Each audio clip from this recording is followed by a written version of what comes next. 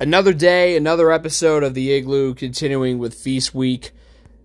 Thanksgiving was a pretty good day for the league all around, on both sides.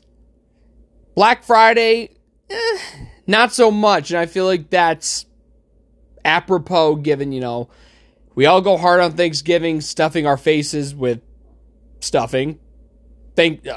Turkey, corn, you name it. Mashed potatoes, gravy. But yesterday was the hangover. Especially if you drank a little for Thanksgiving Day. So, on the women's side on Friday, big upset in Fort Myers. DePaul upsets number 14 Maryland, and they did so by dropping 29 on the Terps in the fourth. I mean, you had a game where DePaul was still up 2 going into the fourth, and they were up convincingly at the break. Well, not convincingly. It was still an 8-point game. It was 35-27. So it was 47-45 going into the fourth. 92 points at that point. You had 51 in the fourth quarter. I mean, the funny thing is, I saw some lines, point spreads and over-unders for early season women's hoops games, but I guess they're not doing it now. But DePaul upsets number 14 Maryland. They got off to a rough start, losing 2 of their first 3. They won the opener, lost 2 in a row. Now they've won 2 in a row, and against quality opponents. They beat Miami on Sunday. Now they take down the number 14 team in the country, 76-67. Anissa Morrow back to her usual ways, a double-double, 22 points, 10 boards, 8 of 19 from the floor, 3 for 8 from deep. As a team, DePaul out-rebounds Maryland 52-47. They knocked down 11 three-pointers on 30 attempts and shot 37% from the floor, whereas Maryland was just around 31.6% and 20% from deep, 6 for 29. Jory Allen with a double-double, 10 points, 13 boards, 4 for 8 from the floor, knocked down her only 3-point attempt of the game. And Kendall Holmes came up big with 17 points, 5 of 8 shooting, 3 for 6 from deep. Darion Rogers had a dozen points to go with 5 boards and 9 assists. And however, she was just 3 for 16 from the floor, 2 of 10 from deep. Just 2 points for Anea Peoples in 21 minutes. And in 29 minutes off the bench, Kiki Rimmer had 13 points and 12 boards. So 3 different Blue Demons with a double-double. It's pretty darn impressive if you ask me. And she played 29 minutes, by the way.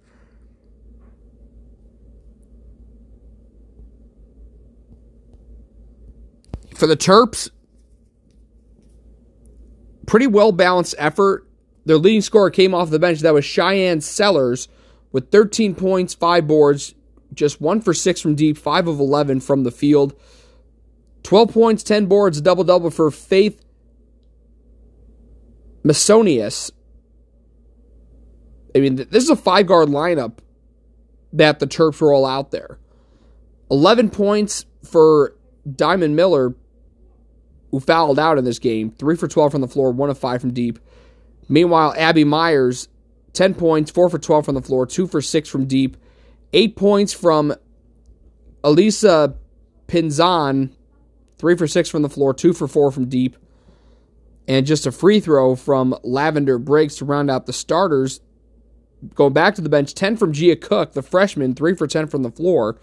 In 20 minutes, they also got 2 points in 17 minutes from Brene Alexander.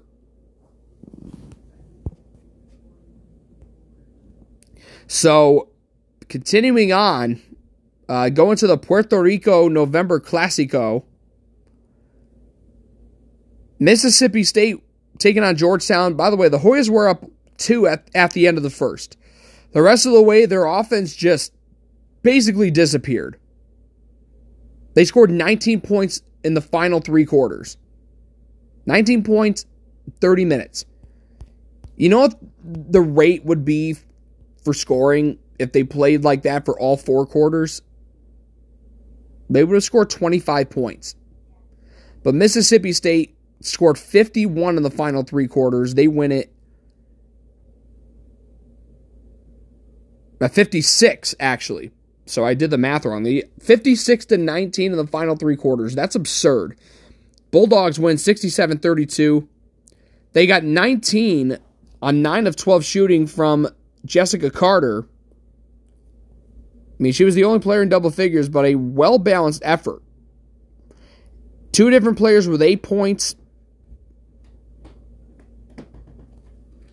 3 different players with 5 points. 1 player with 4. 2 players with 2, and then another player with a free throw knocked down. By the way, I mean, the shooting numbers for Georgetown in this game are abysmal. By the way, Mississippi State, 40% from the field, 4 for 16 from deep, that's 25%. Georgetown, oh my, sometimes you just struggle shooting the rock, and sometimes it can get really bad. Georgetown was just 1 of 15 from deep in this one, and shot just around 23% from the floor. And they didn't have a single player in double figures. Kennedy Fauntleroy had 7 points. The freshman, 3 for 6 from the floor, 1 of 2 from deep. I mean, the fact that she shot 50%. Kind of a surprise compared to some of the other numbers you see. Grace Ann Bennett, 6 points on 2 of 4 shooting. Christina Moore also had 6 points, 3 for 9 from the floor, 0 for 3 from behind the arc. Kelsey Ransom, I mean, she had 13 rebounds, like, great. But from the field, 1 for 11 and 0 for 3 from deep. And then Jada Claude, just 4 points on 2 of 7 shooting, 22 minutes. Ariel Jenkins tried to give him a boost, 19 minutes, 4 points, and 5 rebounds. But those are the only bench points that the Hoyas got. So with that loss, Georgetown falls to 3-2. Mississippi State up to 5-1.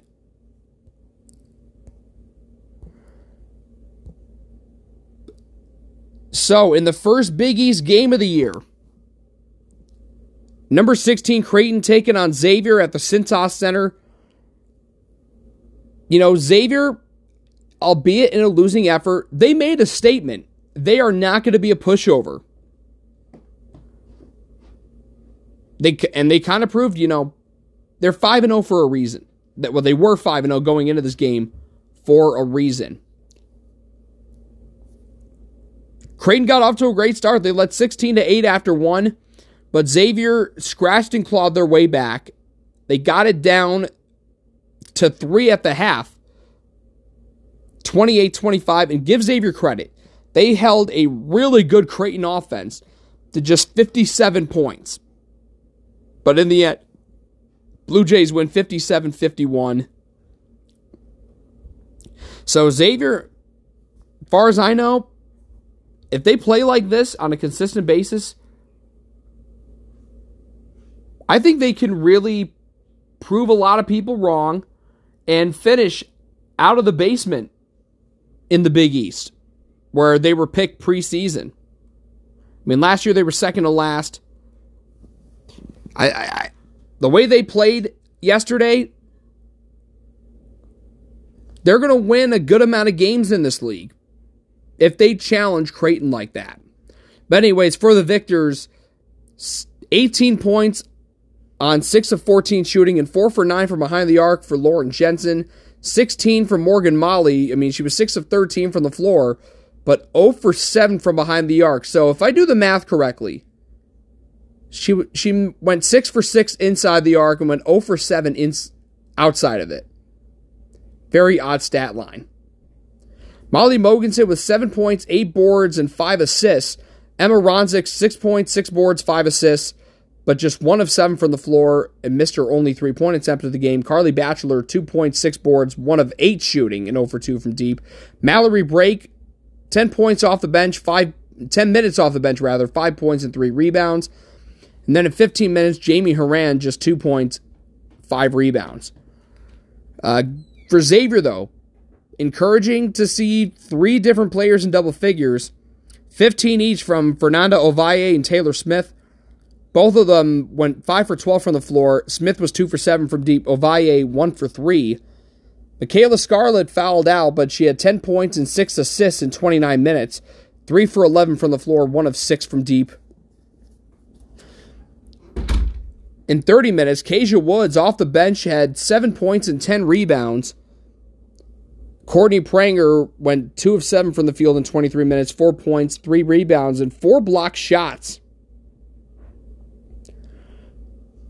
And Anaya Harris was held scoreless in this one. I mean, neither team shot the ball particularly well.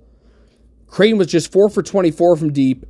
Xavier 5 for 22, so 16.7% for the Jays, 22.7% for the Muskies.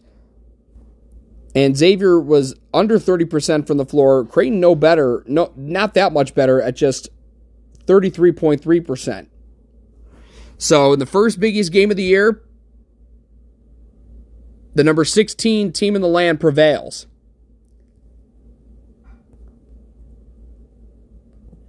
Moving on to the Friar Thanksgiving Classic. Hartford and Providence. Hartford 0-5 going into the day. And Providence, they hit the foot on the gas hard in the first quarter. They led 23-4. And from there, they pretty much cruised to an easy win. 60-30, they double up the Hawks. Olivia Olson with 17 points on 7 of 9 shooting. Only played 18 minutes in this one. I mean, you saw a lot of minutes for the bench.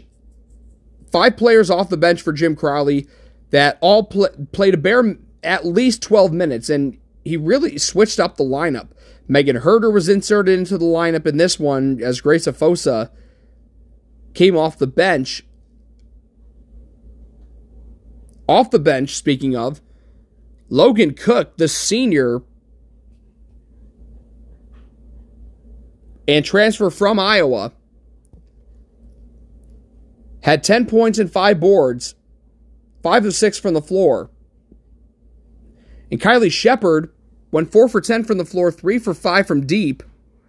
And that was only her second game of the season. I mean, she played the opener against Dayton and had been out for over 2 weeks. But comes back in this one, 15 minutes, 11 points for the sophomore from Cincinnati. 6 points each for Megan Herder and Janae Crooms. I mean, Crooms, that was a rare off day for her.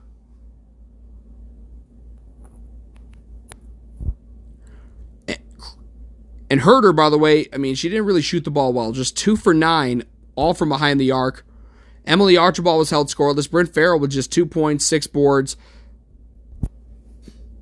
Audrey Koch, excuse me. I got the letters wrong.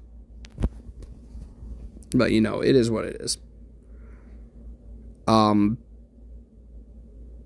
She was 2 for 3 from the floor, 6 points off the bench in 22 minutes. And then Grace, like I mentioned, I don't know if I did mention it, I probably forgot, but Grace Afosa, 2 points off the bench in 12 minutes. For the Hawks, their leading scorer only had 6 points, and that was Tatum Forbes, who was 2 for 10 from the floor. 2 different players off the bench each had 5, which were Paige Loftman and Zaya Minnis. I mean, both of them just... Minnis specifically was 2 for 12. Forbes, by the way, was 2 for 10.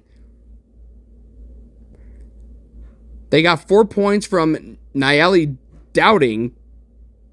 She was also 2 for 10 from the field.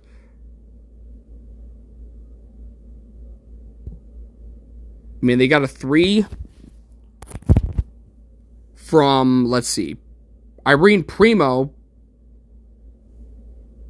3 points in 8 minutes from Kimalandra Nance. And then you had Elena Houghton with 2 points, 9 boards. As a whole, I mean, a rough day. I mean, Providence out-rebounded Hartford 51-33. And they hold the Hawks under 20% inside the, from the field and from three. 3 for 26 from deep. And they hold them to 19.7% from the field. Providence was just 5 of 24 for deep. I mean, it's 21-ish percent. Inside the arc, 31 shots, they made 19 of them. It's pretty damn good. So Providence wins the first game of the Friar Thanksgiving Classic with ease. Now to the Paradise Jam, Seton Hall, after a disappointing loss to VCU, they bounce back with a win over Wisconsin, and the second quarter killed the Pirates' chances against VCU.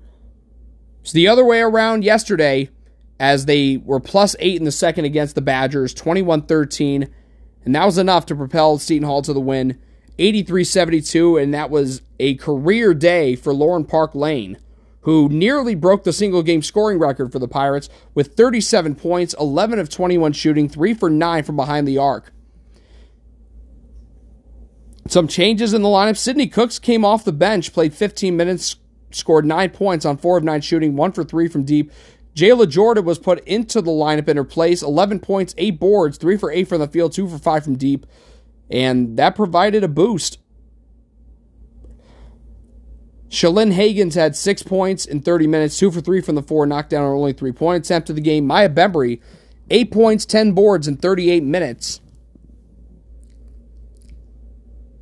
In 7 minutes, as the starter, Shaylin Pinckney, the freshman, didn't score. But Amari Wright in 10 minutes had 2 points. So, pretty good day for the bench. 21 combined bench points compared to Wisconsin, who had only 10. Leading the way for the Badgers was Brooke Schrammick with 18 points on 7 of 13 shooting, 4 for 5 from deep, 16 each from Sarah Williams and Madison Wilkie. Wilkie struggled, though, just 1 of 7 from deep, 6 of 16 from the floor. 8 points from Julie Pospisilova. Wait, no, I missed an I there. Pospisilova. And, she fouled out, by the way. Leading scorer off the bench, 6 points from Sanaya Copeland. They also got a bucket from Ronnie Porter, and then two different players each knocked down a free throw.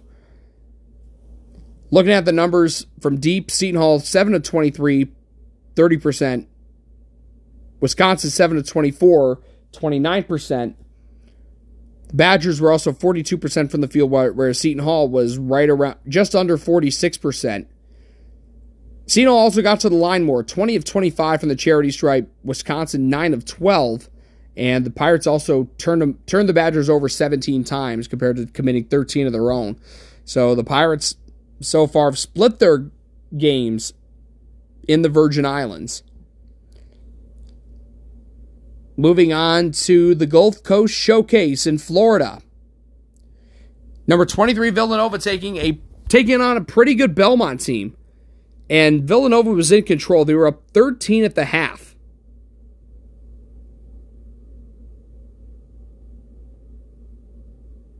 It was 53-40. I mean, Belmont pushed the pace. And they pushed Villanova quite a bit. They never led, but they made it a game, and Villanova holds on to win 83-80 to advance to the semifinals in this tournament, where I'll get to it later on. They'll get number 21 Baylor. Maddie Segrist continues her just rampage of scoring.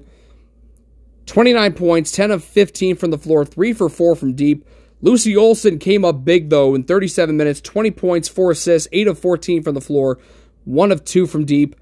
And Maddie Burke, her three-point shooting was instrumental in the win, too. 11 points, 4 of 8 from the floor, 3 for 6 from behind the arc. 8 points each from Christina Dalsey and Bella Runyon, the latter of which came off the bench, and she played 27 huge minutes off the bench. 3 for 6 from the floor, 1 of 3 from deep. They also got a 3 off the bench from Caitlin Oriole. and a bucket from Anahi Lee Cauley. And Brooke Mullen, 2 points, 5 assists. Villanova shot the lights out in this one. 55.6% from the field. 9 of 18 from deep for an even 15%. So inside the arc, they were 21 of 36. That is a very solid 58% inside the arc. As for the Bruins, 24 to lead the way from Sydney Harvey. 9 of 16 from the floor, 6 for 10 from deep. 16 each from Tootie Jones and Destiny Wells. 10 points from Madison Bartley, who fouled out, played just 21 minutes, 3 of 8 from the floor, knocked down her only 3-point attempt of the game. They also got 6 from Nikki Baird. So Villanova's bench proves to be a difference maker. 13 points for the bench for Nova, just 8 for Belmont. And 5 of them were courtesy of Tessa Miller in 23 minutes, 5 points. In 20 minutes, they only got 2 points out of Killen McGuff, all from the free throw line. They also got a free throw from Kate Holyfield. Belmont, 10 3-pointers on 20 attempts.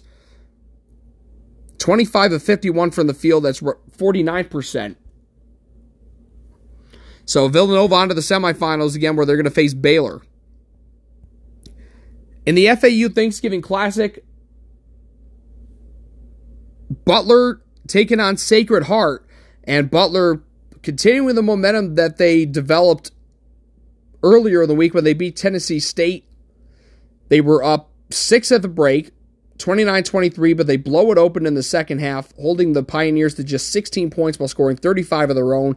They win it 64-39 with Jessica Carruthers, the freshman, leading the way with 17 points off the bench in 17 minutes. 6 of 7 from the floor, knocked down her only 3-point attempt of the ball game. And Caroline Strand with 12 points of her own in 18 minutes off the bench. 4 for 4 from the floor and with 2 for 2 from deep. I mean, the bench made a huge difference in this game. Just 29 points from just those two players. Sacred Heart's bench combined for just 7 points total.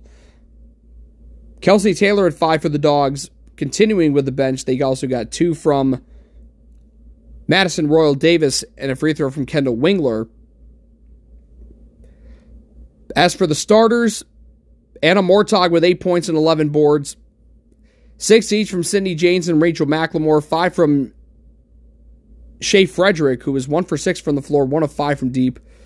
So not a great shooting day for the Valpo transfer. And then you had another freshman, Jordan Muellmans, with 2 points in 25 minutes. 5 of 16 from deep. 44% from the field at 23 for 52. So they were at even 50% inside the arc, 18 of 36. Also out-rebounded Sacred Heart, 48-35, held them to just 3 of 22 from deep, 16 of 60 from the field. Leading the way for the Pioneers, 13 from Olivia Tucker. Double-double for Nyciera Pryor, who had hit the minimum to get the double-double. 10 points, 10 boards, just 5 of 16 from the floor. 6 points from Amelia Wood.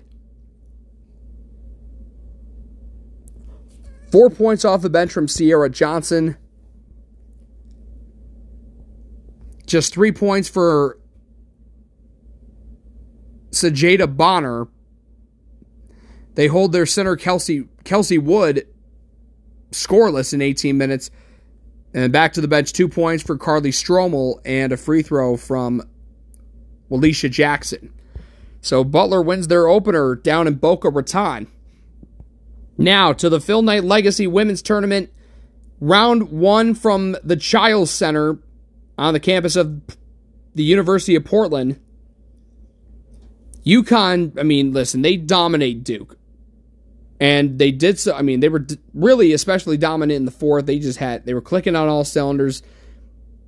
You know, in the first half, Nika Mule dropped a nasty dime. No look to Aubrey Griffin. And then Aaliyah Edwards had a highlight play where she got a steal, and then little shovel I think she was trying to go for the no look, but I mean, she had everyone fooled by dishing it to Caroline Ducharme for the easy bucket to force a Duke timeout. Final 78-50 the final in Portland to hand Duke their first loss. Lou Lopez-Senecal, 23 points, 8 of 13 from the floor, 4 for 5 from deep. Aaliyah Edwards, 17 points, 11 rebounds, double-double for the Canadian and Kingston native. 6 of 8 from the floor, 3 assists as well. AZ Fudd, her lowest scoring game of the season, but at this point, who cares? 6 of 13 from the floor, 2 for 3 from deep. At the end of the day, winning is all that matters. So just 14 for Fudd. I mean, bad news, it drops her scoring average down to just 26 a game, but I mean, there's no shame in that. I mean, 26 a night's pretty damn good no matter what. And 14 still is pretty good in a game. 8.6 boards from Aubrey Griffin. Nika Mule, the nation leader in assists on the women's side. 6 points, 6 boards, 10 assists. And then off the bench, they got 6 from Ayanna Patterson and 4 from Caroline Ducharme. And Ducharme, by the way, played 22 minutes. Dominant effort for the Huskies on the glass, 42-26. And they shot it really well from the field. Nearly 51% from the floor. 6 of 13 from deep, that's 46%. And they hold the Dukies to just 25% from deep, 6 of 24. And 19 of 58 from the floor. Leading the way for the Devils, Cheyenne Day Wilson had 17 points on 6 of 14 shooting and 3 for 7 from deep. 13 off the bench from Elizabeth Balogun. And she played 31 minutes. By the way, I saw an interesting graphic in this game. Duke, out of their 16 players on the roster, 11 of them are transfers. So, Day Wilson and Balogun combined for 30 of their 50. They also got 6 points off the bench from Ashlyn Jackson, who got all of her points from behind the arc, where she was 2 for 4. She was 2 for 6 overall. 4 points each from Celeste Taylor and Mia Heidi. By the way, Taylor really struggled. 2 for 14 from the floor. 0 for 5 from deep. Also got 3 points from Kennedy Brown. A 2 in just 9 minutes for Lee Volker. And a free throw off the bench from Regan Richardson. So the Huskies are on to the championship of the Phil Knight Legacy. And they will take on Caitlin Clark in Iowa Sunday at the Moda Center. Meanwhile, in the Las Vegas Invitational, I mean, listen. It's a shame. I mean, I said, like, oh, it's cool that they're playing at the Mirage. Like, that's the good news. You're playing at a notable Vegas hotel. The bad news, they're playing in a freaking conference room. Like, you can make the argument like, oh, they play in a ballroom in the Bahamas for Battle for Atlantis. Yeah, but they converted into a legitimate arena. They're legit. I mean, if you've seen the pictures on either Context Free, CBB, Sickos Committee quote tweeted it, and Barstool tweeted a picture of it. That's a conference room. And it sure as hell ain't a ballroom because of how it's laid out and the carpeting and all that stuff. That's not a ballroom. That's a conference room.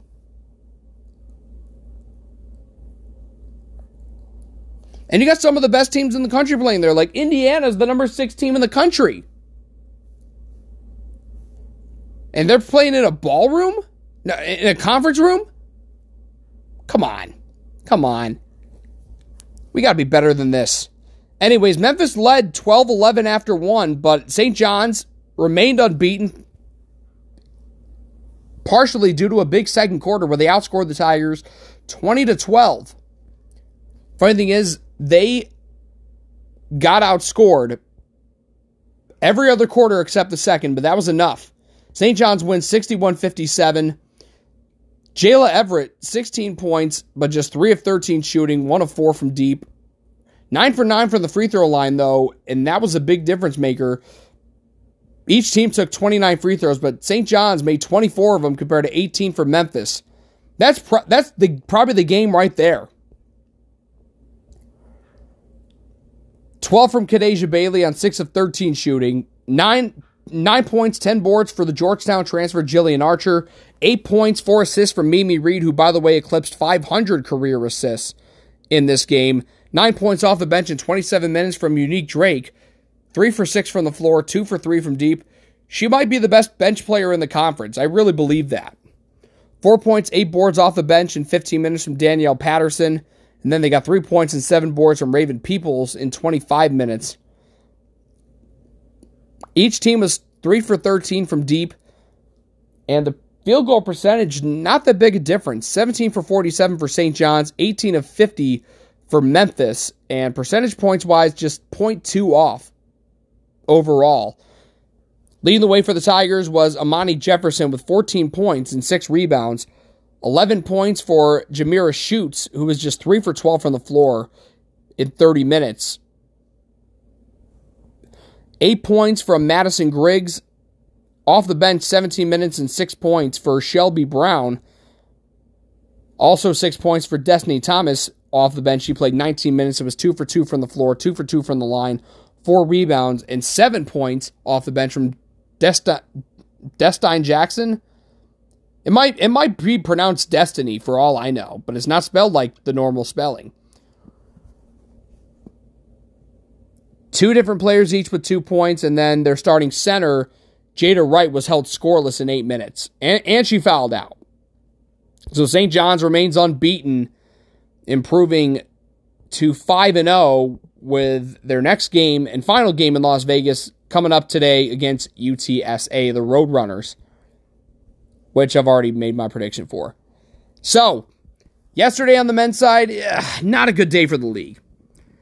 DePaul hosting a Black Friday matinee with Texas A&M. DePaul dug themselves into a hole. Double-digit deficit going into the half. I mean, they tried to make it a game in the second half, but they were shorthanded. They just run out of gas. Texas A&M wins 82-66. DePaul now has lost 3 in a row. 31 points to lead the way for Tyrese Radford. 8 of 11 from the field, 4 for 5 from behind the arc, 5 boards as well. 12 points from Henry Coleman III. 6 dimes, and also was 5 of 8 shooting. How about 21 off the bench from Wade Taylor IV? 5 assists, 7 of 14 from the floor, 3 for 7 from deep. 6 points each from Dexter Dennis and Manny Obaseki. And then 3 points each from Anderson Garcia and Julius Marble.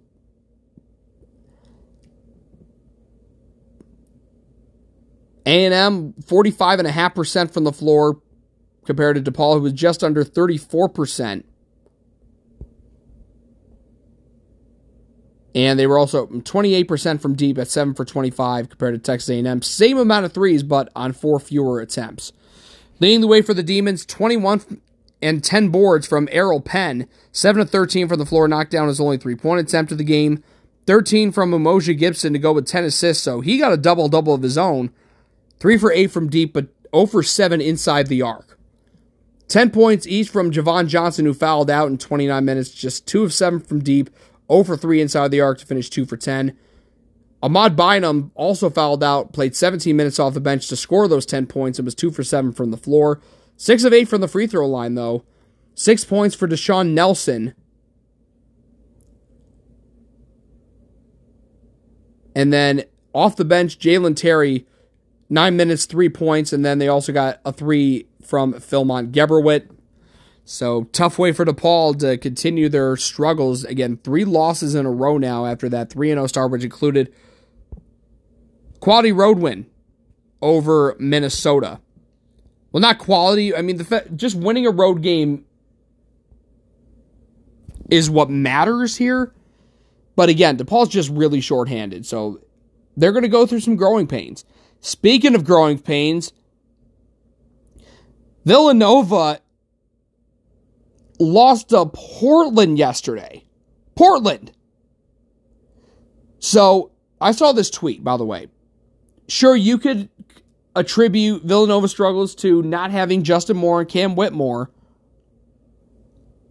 but the defensive metrics, as pointed out by, I can't remember who it was on Twitter, but I remember seeing this tweet that the defense proved to be the bigger elephant in the room to address. Because everyone knows about lacking Moore and Whitmore. Everybody knows that. But the defensive metrics do not favor them. They're like one of the 100, within the bottom 100 in Division 1 as one of the worst defensive teams in the country, based on the metrics. And Portland carved them up and won by 12. By 12. 56% from the floor, nearly 46% from deep on 11 of 24. So inside the arc, they were 16 of 24. I mean, Villanova didn't turn it over as much, like, okay. But when you shoot 9 of 41 from deep, you're not going to win a lot of games. Especially when you defend as poorly as they did. And committing more fouls. 25-17 was the foul margin. Leading the way for the Pilots, 16 from Moses Wood. They got 15 from Tyler Robertson, 14 from Christian Scholand, and then 10 off the bench from Vasilij Vucinic. And 8 points from Alden Applewhite. Oh, and 9 points back to the bench from Juan Sebastian Gorosito, who was 3 for 5 from deep. So they got 27 combined points from the bench. I mean, also want to mention 9 points for Jack Perry, 2 for 3 from deep, 2 for 4 from the floor. And then in just 10 minutes, 2 points from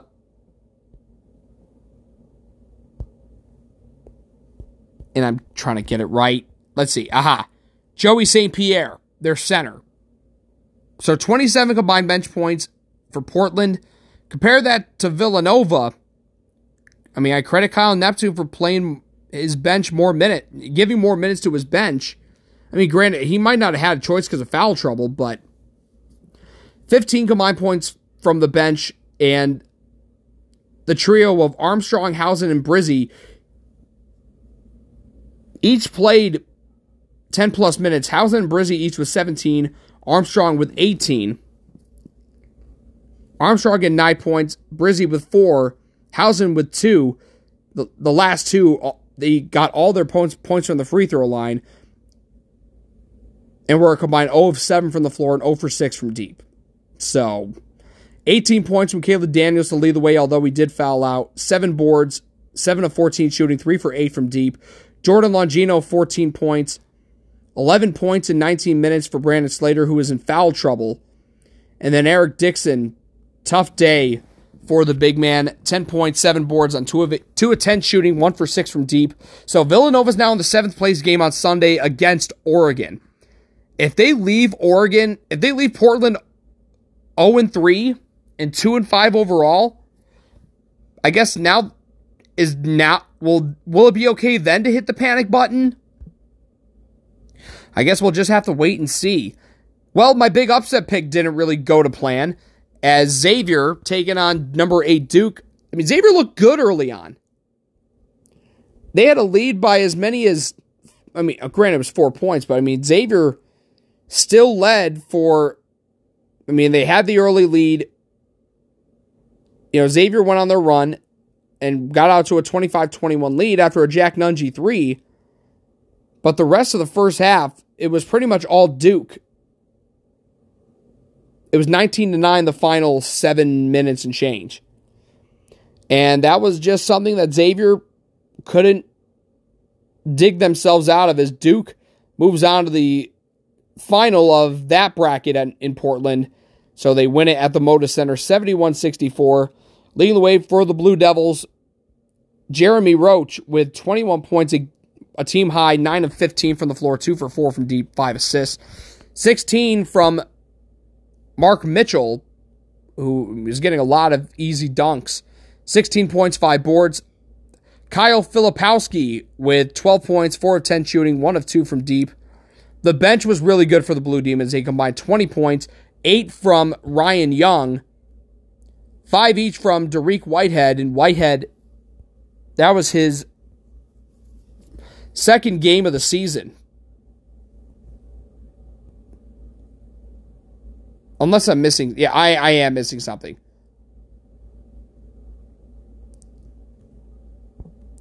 Well, it's fourth game of the season. Excuse me. So, my bad.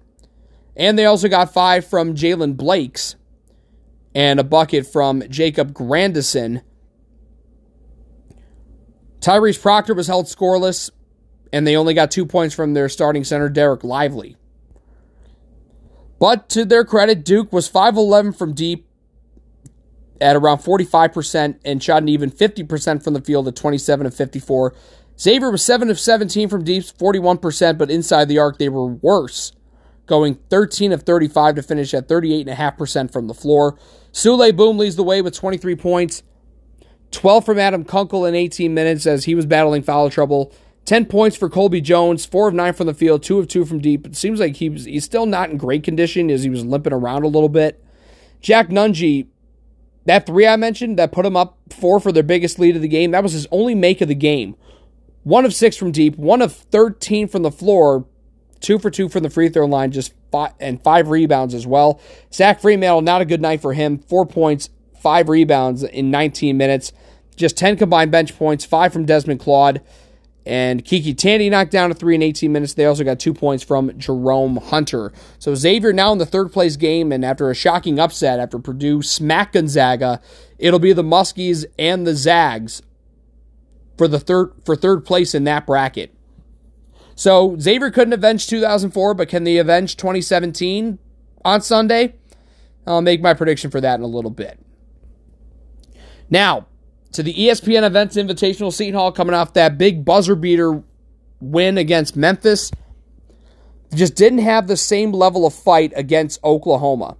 Oklahoma went on a big run to go up at halftime. Granted, Seton Hall got it down to 1 at the break, and it was back and forth in the early goings of the second half. And by the way, the first few minutes of the second half turned into a fucking ref show, which you hate to see.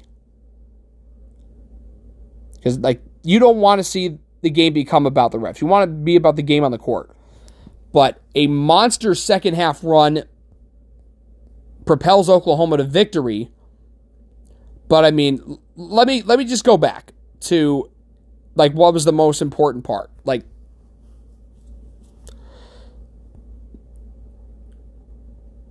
Seton Hall's last lead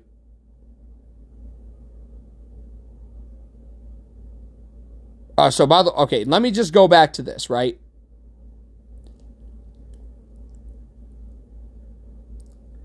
At the under 4 media timeout, it was 66-59. Odukale makes 1 of 2, 66-60, and then Oklahoma just wipes the floor with them and goes on and scores 9 unanswered. And Seton Hall wouldn't score again until 40 seconds left in the game? So they went well over 3 minutes without scoring a bucket. And that's where Oklahoma wins the game. I mean, in the grand scheme of things, that's where they win the game. I mean, I was watching the game, and as a Seton Hall alum, I got so pissed off that once Tanner Groves knocked down a 3 to make it a 13-point game, I'm like, nope, I'm done with this shit. I'm turning it off. Oklahoma wins 77-64 as Grant Sherfield drops a career-high 25 points, 9 of 17 from the floor, 3 for 5 from deep. I think if you're Seton Hall, you got to be embarrassed to let the Sooners shoot By the way, they made 10 3-pointers on 20 attempts. That's an even 50%. And then they shot nearly 52% from the floor. If you're Seton Hall, you got to be embarrassed by that kind of defensive effort. They also gave up 12 off the bench to Sam Godwin, the junior Oklahoma native. 6 of 8 from the floor, 6 rebounds, and they also got 10 each from Jalen Hill and Jacob Groves, who Jacob was 3 for 5, all from deep. And then Tanner Groves, he didn't score till the second half. He only played 15 minutes because he was in foul trouble, and he actually did foul out. But he was 3 for 6 from the floor, 2 for 4 from deep, and 5 rebounds. And again, he hit that 3 that, again, it pissed me off so much, I turned the TV off. Meanwhile, you got Bijan Cortez, lettuce and all, in 14 minutes, 5 points, 2 for 4 from the floor, knocked down his only 3-point attempt of the game. They also got 4 points from Milos Uzan, who also had 5 assists off the bench. And they also got just 3 points from CJ Noland in 23 minutes. As for the Pirates, just 5 of 13 from deep, 38.5%, 44% from the field at 23 of 52. I mean, the turnover margin, Oklahoma was committed just 8, Seton Hall 14. Alamir Dawes leads the way, 4 for 5 from deep, but just 4 of 8 from the field. 10 points each from Casey and Defo to go with 5 rebounds, and then Dre Davis off the bench had 10 points, played only 18 minutes. I'm going to get to some of the minute allotments you're going to hear here. Femi Odukale, 27 minutes, 7 points, 3 boards, 3 assists. Kadari Richmond, 5 points, 7 boards, 5 assists, 2 for 7 from the floor. Let's be real. He has not looked anywhere near the level of the kind of guy you would expect to be on the All Big East preseason second team. They also got 7 each from Trey Jackson and Jameer Harris. Jackson was in foul trouble, played 16 minutes. Okay, understandable. But he was 5 for 6 from the free throw line, so there's that. Harris in 21 minutes, 3 for 6 from the floor, 1 of 3 from deep. Tyree Samuel, 6 points, 4 rebounds in just 16 minutes, 3 for 8 from the floor. And then Tay Davis played 14 minutes, didn't score. So, in the Seton Hall group chat I'm in, they make a valid point. They got Shaw, I know he's making adjustments. He's still trying to learn how to coach at this particular level, a much higher level than he was at St. Peter's. But he's got to learn how to give more minutes to the guys that deserve to be on the floor the most. Like, Tay Davis shouldn't be playing 14 minutes. Dre deserved to play more than 18 minutes. I don't know if Femi Odukale deserves to play 27 minutes. And the way he made some of these changes, like wholesale line changes, like it's hockey. It's not going to cut it. More importantly, the bigger bone to pick, this team has a lot of guys who could be offensive weapons, and they're talented, and their offense just against these good teams, they scored 70 on Memphis, okay, good. But against Iowa and Oklahoma, their defense faltered, and their offense couldn't help them. So instead of facing an undefeated Ole Miss for the title Sunday, now they got to settle to play Siena in the third place game.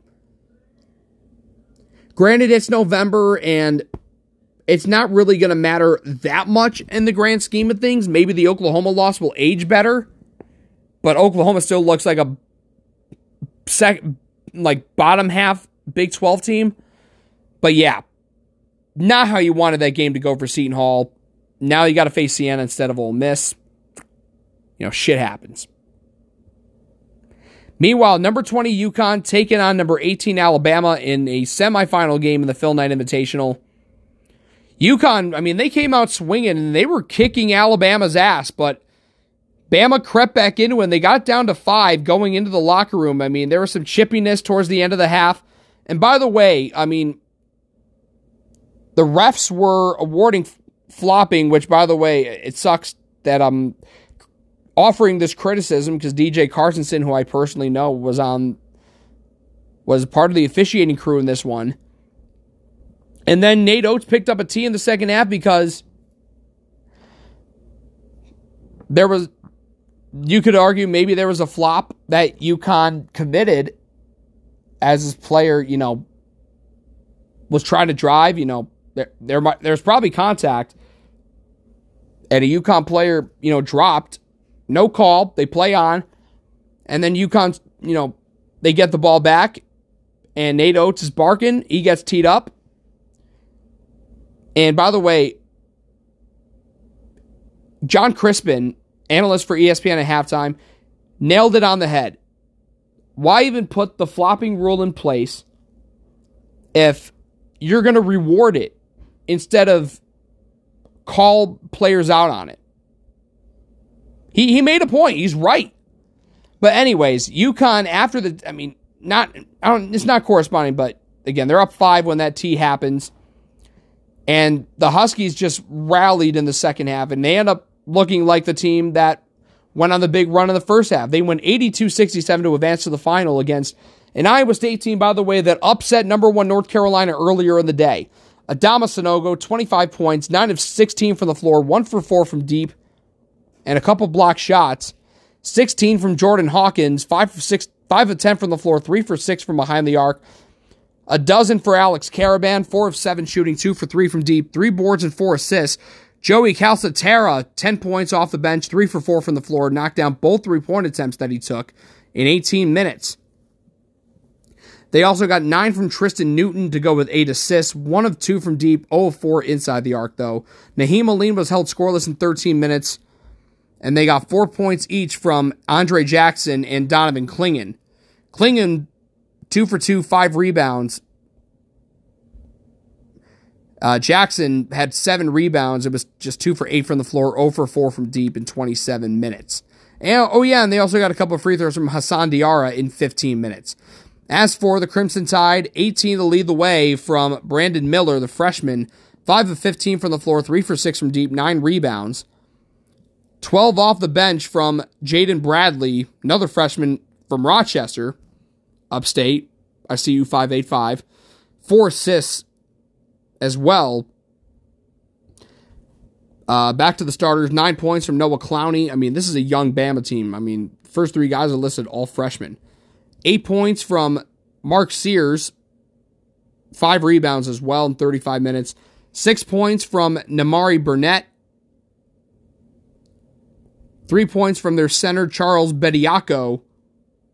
And then back to the bench, Javon Quinterly, former Villanova Wildcat, just 16 minutes, 3 points, 1 of 6 from the floor.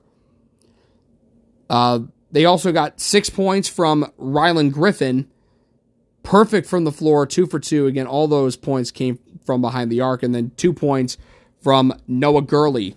So UConn, again, they're going to the final in this tournament, and they look like a wagon right now. They look like, well, now I think there's distinction. Creighton and UConn are the top 2 teams in the Big East right now, bar none. Now, last game of the night, ESPN 2,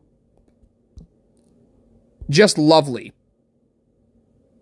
Butler, NC State in the Manny Bates Bowl / Tyler Lewis Bowl, and it's NC State who wins. Again, they used a big first half to boost them to a victory. They were up 35-22 at the break, led by as many as 20, and they went 76-61. Pretty well-balanced effort for the Wolfpack. 5 different players in double figures. Jarkel Jr. with 15, 14 off the bench from DJ Burns, 13 from Dusan Mahorcic, 10 points from Terquavion Smith, 5 boards, 5 assists as well, 10 points, 8 rebounds from Jack Clark, 4 of 9 from the floor, 2 for 4 from deep. Casey Morsell, 8 points, 2 of 5 from the floor, 1 of 3 from deep, and then back to the bench. 4 points from Breon Pass and 2 points from Ernest Ross. And Butler, they weren't aggressive in this game. Just 3 for 4 they only got to take 4 free throws, 3 for 4. NC State, 13 for 16. Butler leading the way, Chuck Harris with 20 points, 9 of 18 shooting, 1 of 5 from deep. Jaden Taylor, 18 points, 7 of 16 shooting, 2 for 8 from deep. They also got 12 from Eric Hunter Jr., 5-9 from the floor, 2 for 3 from deep. 8 points for Manny Bates against his former team and 9 rebounds. 4 of 11 shooting, though. Misses only 3-point attempt. And then Simas Lukosius only got 3 points on a 3. 7 boards, 4 assists. It was 1 for 7 overall. So Butler, 1-2 record. At least they got to win in this tournament, but they would have much preferred to beat NC State in this one and leave the Bahamas with a winning record, so they fall to 4-3. NC State now 6-1 with their only loss of the season coming in this tournament against Kansas. So I've already made my picks for Saturday. It's pretty evident. I was going to pick Georgetown beating UMBC, St. John's over Niagara, Providence over Columbia, Marquette over Chicago State. By the way, this already went final. Georgetown beat UMBC. I'll talk about that tomorrow. Niagara St. John's underway. It's early. So Sunday predictions, just to do them quick. Villanova, Oregon. I think if you're Villanova, you got to show some urgency. You're playing Oregon in Portland, 3 Eastern, ESPN2. You don't want to leave 0-3. I think Villanova gets it done, but if they lose to Oregon and leave Portland 0-3, they're in big trouble. Then you could probably hit the panic button. Third place game of the ESPN Events Invitational, 5 Eastern, ESPN2. I think Seton Hall bounces back against Siena. You want to be in the final against Ole Miss, but still, you're going to be 2-1. Third place finish, you got to like it, but again, you would have much rather wanted to win the whole damn thing. Now, third place game, speaking of, in the Phil Knight legacy, Xavier taking on number 6 Gonzaga, who, by the way, got whacked by Purdue. Still a number 24 team in the country last night. I think Gonzaga bounces back and beats Xavier. I know it's going to suck going back 1-2 on the weekend, but at least the 2 teams they lost to were quality opponents in Duke and Gonzaga. But I think the big winner for the weekend will be UConn. By the way, it's bullshit to see Iowa State favored by the BPI. UConn's the better team. And UConn's going to win this game. I know Iowa State just knocked off the number 1 team in the country, but that North Carolina team's overrated as hell. It shouldn't be a surprise that they were being challenged by teams like Gardner-Webb. I think they played Gardner-Webb, right? Yeah, they won by 6 against Gardner-Webb. They gave up 86 to Charleston. UNC Wilmington challenged them. James Madison challenged them, and they almost lost to Portland. So how the hell is Iowa State favored by the BPI in this game? It's bullshit. So you know what? UConn, I'm on your side. Do this for the horny Big East and win this game. They're also 7-0 on the season, 6-0-1 against the spread. Great teams win. No, good teams win. Great teams cover. UConn wins. I'm eager to see what that point spread's going to be tomorrow. I'm really eager. As far as, I think UConn, it's maybe 5. I think the margin of victory is going to be 5, or the spread's going to be 5, one or the other. Now, on to other, by the way, Georgetown High Point in Puerto Rico went final. Georgetown won by 7. Talk more about that tomorrow. So the only game where there is a change, I think Providence is going to win every game in the Friday Thanksgiving Classic now. I got St. John's beating UTSA. Georgia beats Seton Hall in all likelihood. And I got a minute to go before I wrap this up. I got Butler beating Binghamton, DePaul over Pitt, St. John's over UTSA, and then I think Baylor is barely going to get by Villanova. They dominated St. Louis, but St. Louis isn't good. Villanova's been challenged. They beat Princeton.